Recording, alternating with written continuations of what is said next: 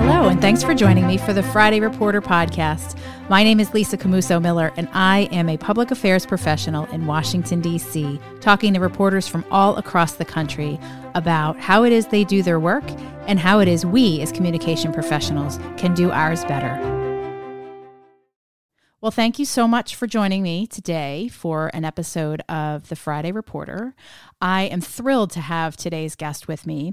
John Bresnahan and I have known each other for some time now. I'll not date either one of us by saying how many years, but it's been a minute. And I was lucky enough to be working in the Capitol when he was also working in the Capitol for Roll Call. And then he went on to other bigger and brighter things, and now is even doing something that's even more exciting and entrepreneurial. John Bresnahan from Punchbowl News, thank you so much for joining me today. Hey, how are you? So, John, we've obviously known each other for a couple of minutes, but tell me a little bit about how it is that you came to be a journalist. Yeah, that's a long story, but so I had no interest in being a journalist. I mean, a lot of reporters you'll talk to, you know, they work for their high school paper, they work for their college paper. Right. They knew when they were, 10 years old, they wanted. I know none of that. I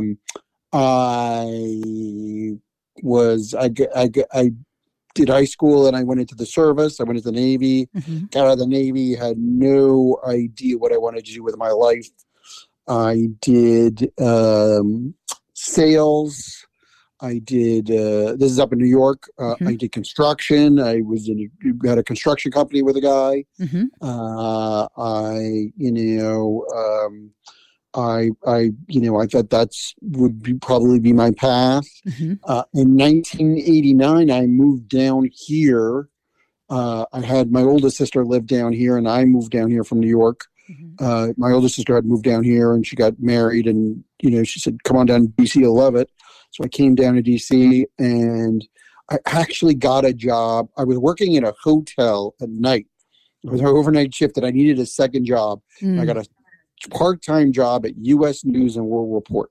Okay. Which in 1989 was like a big deal. But I was a copy clerk. It's a copy clerk. The job doesn't exist anymore. I literally ran proofs around the office. And it's all done, that's all done automatically nowadays, but I hard copy proofs. I would, we would print them out. We'd run them around and people would mark them up and edit them. And then I worked 19 hours a week because they didn't have to give me benefits. And then I got hired full time by them. They wanted, as a copy clerk or production assistant.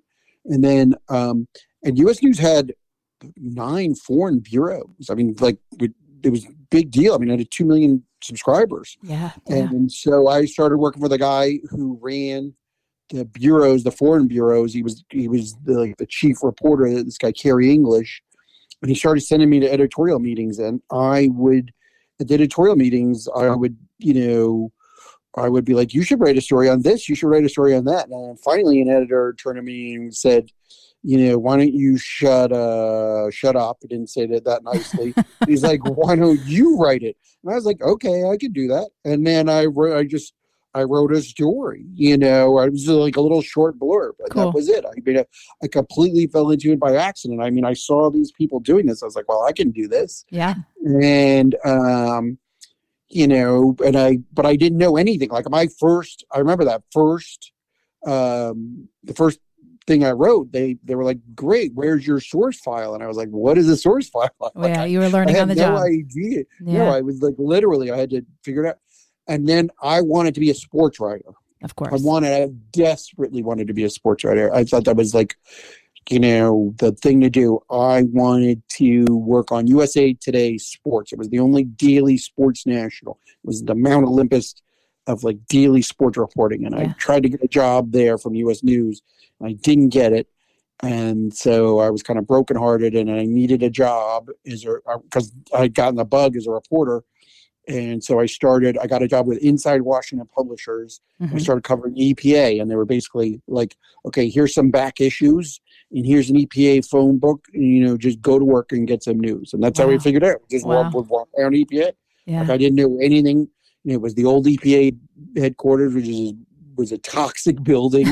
Down in Southeast. It was terrible. The And irony. like I would, I started reporting there, and I just, when you learned how to do it, you watched what other reporters did, and they taught you this is how you do an interview, and you watched them, and this is how you write a story, this is how you write a lead, this is how you write a feature piece, this is how you write a news story, and you paid your dues. I mean, I worked for publications.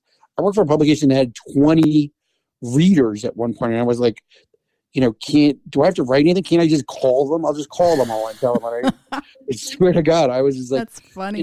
So, I mean, I kind of just fell into this by accident. It was a complete accident that I started doing this, to be honest. That is and cool. Some people would say it was a terrible accident, but I think, I think it's worked out for me. I'd say. So now Punch Bowl News is maybe 100+ days old, brand new publication in DC, and you guys are breaking news every hour, and it's super impressive to me, somebody that's consuming it every day. Tell me what do you care about now? Like, what are you covering? Like, if I were to come to you with a story idea, what should I be thinking about for you? I mean, Punch Bowl News, our philosophy is all about, we are going to cover the people who make the news. We're going to take you behind the scenes and show you a little bit about what they're doing, why they're doing it, and what they're going to do next. I mean, anybody can tell you what somebody did. Anybody. You don't need me to cover a press conference. You don't need me or Jake Sherman or Anna Palmer to tell you something somebody already did. My job is to take you behind the scenes, tell you what they're going to do next. What are they going to do tomorrow? Right. What are they going to do next week? What are they going to do next month? That's, the people who matter in the administration and the people who matter in the Congress. What are they doing today, tomorrow, next week, next month, 6 months from now? Tell me, anything that's going to happen, down the road and why they do it. Those are the things we do. So we cover leadership, and leadership very loosely defined. It could be, Nancy Pelosi and Mitch McConnell and Chuck Schumer and Kevin McCarthy, or it can be, committee chairs or ranking members. It could be, a freshman lawmaker, and she's taking the lead on some issue. So we'll cover, who's taking the lead on issues? Why are they doing it? What are they doing next? Yep. That kind of stuff. That's what we want. Anybody, we're trying to just give you insight into how these people think and what they're doing next. That's the key thing. Yeah. That's huge. And it's huge for not just like, it's good for Inside the Beltway, obviously for lobbyists and for, people that are operating here inside the Beltway, but also really good for corporate America to like, this is how this town thinks, right? So that makes a lot of sense to me. What would you say, John, if you were to like look back through you've been doing this for a little while now. What do you think? Almost 30 years now. Man. Yeah, right. Well, good for you. I mean, it's been, but you've got a long list of stories that you've covered. What would you say? Yeah. What would you say was your favorite story to cover, or one of your favorites? That is so hard. I remember my first big scoop. I remember this. I broke a story. I was covering EPA, and I broke a story. And we're talking 30 years ago. Is that at the time they were talking about electric vehicles, and which are the same thing we're talking about now. A lot of the same issues we're talking about now, climate change and everything. And I broke a story. EPA had done a study. I mean, we're talking about like early Clinton administration. Yeah. EPA had done a study on electric vehicles, and at the time, because most of the power, most electricity produced at that time in the United States was coal, and that it was actually there was more pollution produced to burn the coal to charge an electric vehicle at that point than it would by the pollution of a internal combustion engine, right? And they had done this study, and then they buried it, and because it didn't fit in with what they thought. And so I confirmed it was there, and I wrote about it, and and it got to be a big deal. And here I'm I'm writing, a trade publication, and then like the Wall Street Journal is calling me for, they put this, on the front page, because it was a big deal. Which at that point, 30 years ago, electric vehicles were not, of course, where they are now, and it wasn't, and the electricity production was completely different. So it was, it was just like a big scoop, and I was like. And I remember being, and the Wall Street Journal was calling me to interview me. Yeah. And I'm writing, inside EPA. So, and those kind of stories never broke through. And that for me, I'll never forget. Every reporter remembers his or her, first big story where they were like, okay, this makes a difference. And then I remember EPA was so angry that I had written that story. And, and like I think the deputy or the number 3 person at EPA called to complain about it, but there's other ones. I remember, there are just so many on the Hill, and, I think, and you worked on the Hill, there are so many, the people, you get to know the people, and, you cover, great things, and you cover tragedies and scandals and everything. And, but there are certain moments that I remember, and I remember I broke a story, and it was sad because there was the chief of staff at the Foreign Relations Committee.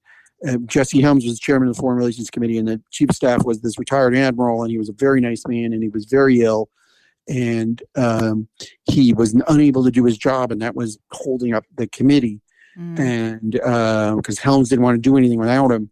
And so I confirmed the story. Actually, a senator gave me the story, and I confirm it, and I write the story. And Helms, I'm at roll call, and Helms calls, the story runs, and Helms calls my editor. And Jesse Helms is an old Southern, senator, old-time South guy, and he's talking to my editor, and I'm in the room, and he's on the speaker, and he's telling the editor, he's like, "This Bresnahan fella, he's full of hokum." Oh my gosh! He kept saying that, and then did he call you? Did he call you first, or he kind of like went over you? No, Jesse Helms isn't going to call me first. He's going to call my boss. Yeah, and he's full of hokum. He's full of hokum. And he kept saying the story's not true. The story's not true. And unfortunately, he keeps saying, that the staffer is fine. He's fine. He's fine. It's like the poor man died like the next. Like in 2 weeks, he died. Oh, wow. Yes. But unfortunately, we would walk around for years going, "That Bresnahan fella, he's full of hokum." It's one of those things that sort of sticks in your head. It's just like, and when you have something like that, you have everyone knew who Jesse Helms was. He's calling. I broke the story. You'll appreciate this, Jersey person. I broke the story, the Lautenberg-Torselli feud stuff, where Torch thread. That was my story. That was my story. And the funny thing was that I had the story, and I talked to Torselli, the Torch. Everybody called him the Torch. Senator Torselli, Bob Torselli, called him the Torch. And I talked to the Torch. I talked to him himself. He confirmed the whole thing. He was like proud. And then when the story ran, because, and I don't know if I'm not even sure what your rules are. Can I say what he said? Say whatever you need to say. Okay. It's a Jersey guy who's got in front of a room full of Democratic senators. They got in there. Torselli and Lautenberg hated each other. One of the bitterest feuds I've ever covered. Yes. Hated each other. And so in front of the room full of people, Torch said to Lautenberg, room full of Democrats said, they were yelling at each other, and he said, I'm gonna rip your balls off. That's what he said to Franklin. and all these old senators were furious at Torselli because he was a younger senator, he was a junior senator, and Frank was an older guy. He was a World War II vet, Korea, and they respected him, and they hated Torch. And so a senator gave me the story, and I confirmed it. I mean, Torselli told me. So then we're going to run the story, and Torch's people, he was DSCC chairman, he was chairman of the Senate Democratic Campaign Committee. He was ruthless in that position. They call my editor, and they're yelling in my ear, you can't write that he said he cut his balls off. You can't do that. And so we go back and forth, and we have like a screaming match, and my editor wusses out and they put it in. I'll never forget it. They put it in brackets, testicles. He's like, it was like, are you nobody in New Jersey talks like that? Come on. Oh, he's like, no one's in testicles. No, and so, and then when the story ran, George didn't care. He actually made fun of me that we pulled our pint. He's like, I can't believe you guys put testicles. I bet he would have loved it. But I bet he would have loved it. Oh, he didn't care. He couldn't care less. Oh my gosh. There's all sort of like, I mean, I've had, look, I mean, you make enemies up here if you write stories, and you some of them, you can't even understand, and some of them you get it. I mean, it's hard. It's you're writing about powerful people. You're writing about their lives and their careers. And, but they make the decision to live in the public. They make the decision to make these choices and do these things, exactly. And then they expect to not be called for it. And that's, I think, what's super unfair. And I used to always say to you, I would get my alerts when you were at Politico, the previous spot, that I always wanted to know what John Bresnahan was writing about, because I knew it was going to be the scandal that I would have to fix for whoever it was I was working for at the time. And I remember being like, uh-oh, what did John find this day? And it was always something that, one of our members had. It wasn't always our members, but it always felt like it was. Yeah. But you have always been super fair to me, and I'm so grateful for that. But these are all, I mean, I love every single one of these. But it's been, it's not sports, but it is definitely a blood sport, if you will. Which brings me to my next question, which is, what in the world is happening with the New York Yankees? Are you going to watch them this weekend? I mean, are you going to hold your breath? It's so hard to watch them right now. No, they're just a crappy team right now. They're like, I don't know what they're doing with Gary Sanchez. I like Gary Sanchez, but they should have never brought him back. Mm-hmm. He's, Aaron Hicks looks lost. I mean, Sanchez, he's not going to make it. I mean, their pitching is not great. Their starting pitching, I mean, Cole is amazing, but the rest is starting pitching. I mean, look, and I'm tired of the Aaron Boone. Look, he's a very nice man, but these meaningless platitudes in press conferences. I can't imagine as a Yankee beat reporter, I would have lost it already. So, good that you didn't end up with that beat. Right? He's like, it's funny, but when I did sports reporting, you want to know what the interesting thing for me was that, first of all, it's hard to do sports reporting. It's a brutal job. I bet. Or was a brutal job. Because it was a lot of traveling, nights, weekends, holidays. That's when games are, right? Yeah, Fridays and you're weekends trying to make jocks, dumb jocks, a lot of them, I'm sorry to say it, you're trying to make it sound like they have this really great interior life. And you know what? A lot of them do, and a lot of them don't. They're just ball players, right? Yeah. Interestingly enough, the women athletes were much better to cover. Oh, that's far better to cover it. First of all, they're great athletes, but second of all, they were just, you could have a conversation with them. Mm-hmm. A lot of the guy athletes, and I hate to just generalize, but a lot of them were, they were big, they were fast, they were strong, and their whole life, everybody would have been like, "Oh, you're so special." You know what? They would, a lot of that was ability. A lot of it, was not their responsibility. They were born that way, or they had that, they were given that gift. Oh, yeah. Right. And, some of them, it's hard work.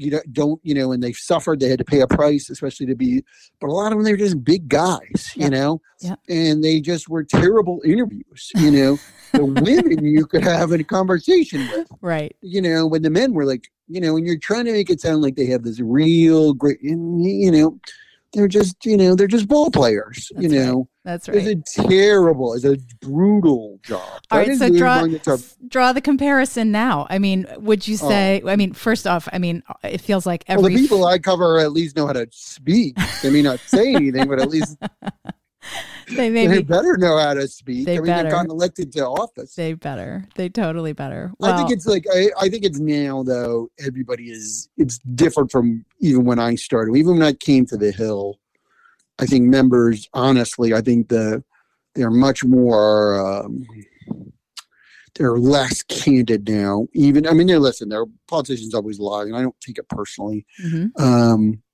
But I think members are much more programmed. They're less candid. They on both sides of the aisle. That's right. They make a.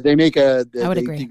I think being anti-media is a virtue, or playing anti-media, at least in public, without I mean, they play both sides of it, though. I mean, they love to beat up on the media, but then they need the media as their tool to deliver that message. So then they leak stuff to us. Oh yeah, it's a game. Well, I mean, look at Trump. Trump was played the enemy of the people. And my God, he was out there every day talking to reporters. I mean, he would, when I talked to Trump, everybody talked to Trump. So. I mean, I think that is, I do think the general class of politician, I think, is going downward as the country's become more partisan. For this last generation, especially, it's on both sides. I'm talking left and right. I'm not saying Democrats and Republicans. No. It's a bipartisan.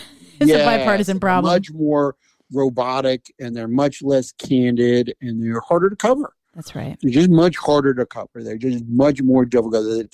Hostility has become a virtue on both sides of the aisle in some way toward the press. And it's just, but you can't ever take any of that stuff personally. And you I just ignore it and just go past it. Well, I think that's the way you have to. That's the way you have to move. And in spite of all of that, I mean, you guys are still breaking news every day. And that's, I mean, I think that's telling to me that the people that you do work with, trust is probably not the right word, but maybe respect the work that you do and understand the work that you do and know that it being a two-way street definitely makes for better, better representation in the media coverage itself.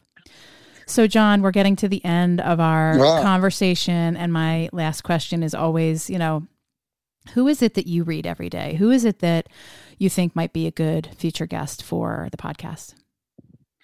I mean, there's a bunch of people. I mean, I read Burgess Everett, Politico. I read, Manu Raju, CNN. I read, who else? I read Ashley Parker at the Washington Post. Those are the kind of people that I read. And I think, if you talk to them and they're pros, Carl Hulse would be an amazing person if you can get Carl Hulse to do this. He's been here longer than me, or PK. I don't know if you've done PK yet. He's coming up. I'm gonna tell Carl. All of those would be great nominees. But I will tell Carl that you nominated him, and I'll make Carl sure. is perfect. Carl is perfect. He has more stories than anybody, a raconteur. And by the way, an outstanding journalist. But like he's the kind of person that taught me how to be. He and like guys like David Rogers and Damon Chappie and Susan Glasser, they are the kind of people who taught me this business and how a journalist act, how he or she carries themselves, how we interact with people, what is our ethics, how we're supposed to act, how we responsibly do this job, fair. I like that you talked about that, because that I think is the most important thing that any beat reporter can be, is fair. It's the only way you can last, is if you're fair. You play it straight. You don't pull any punches. You don't favor one side or the other. You just call them as you see them. So, Yeah. And I think what makes your reporting and the work that you do a little bit different than maybe some of the other journalists across the country is that your newsroom is the Capitol. The dome. I mean, and so you spend a lot of time, not in a specific newsroom for your specific outlet. You're actually in the hallways of the Capitol building with these other reporters like Carl Hulse every day. So you get a chance to really sort of see how your colleagues operate and hold themselves. And I think that that's really telling too, that you guys have shared that much time together and have been able to glean that kind of wisdom. So that's really great. I will tell him. Oh, yeah. I will send him. Yeah, no, he's a bro's pro, yeah. Well, John Bresnahan, thank you so much for your time today. I'm so glad to chat with you. Congratulations on the new publication. I'll continue to read, and I'll encourage everybody that's listening in today to do the same. John, thanks so much for being with me. Thank you so much. And that's today's episode of the Friday Reporter. Thanks so much for joining us. We'll see you next time.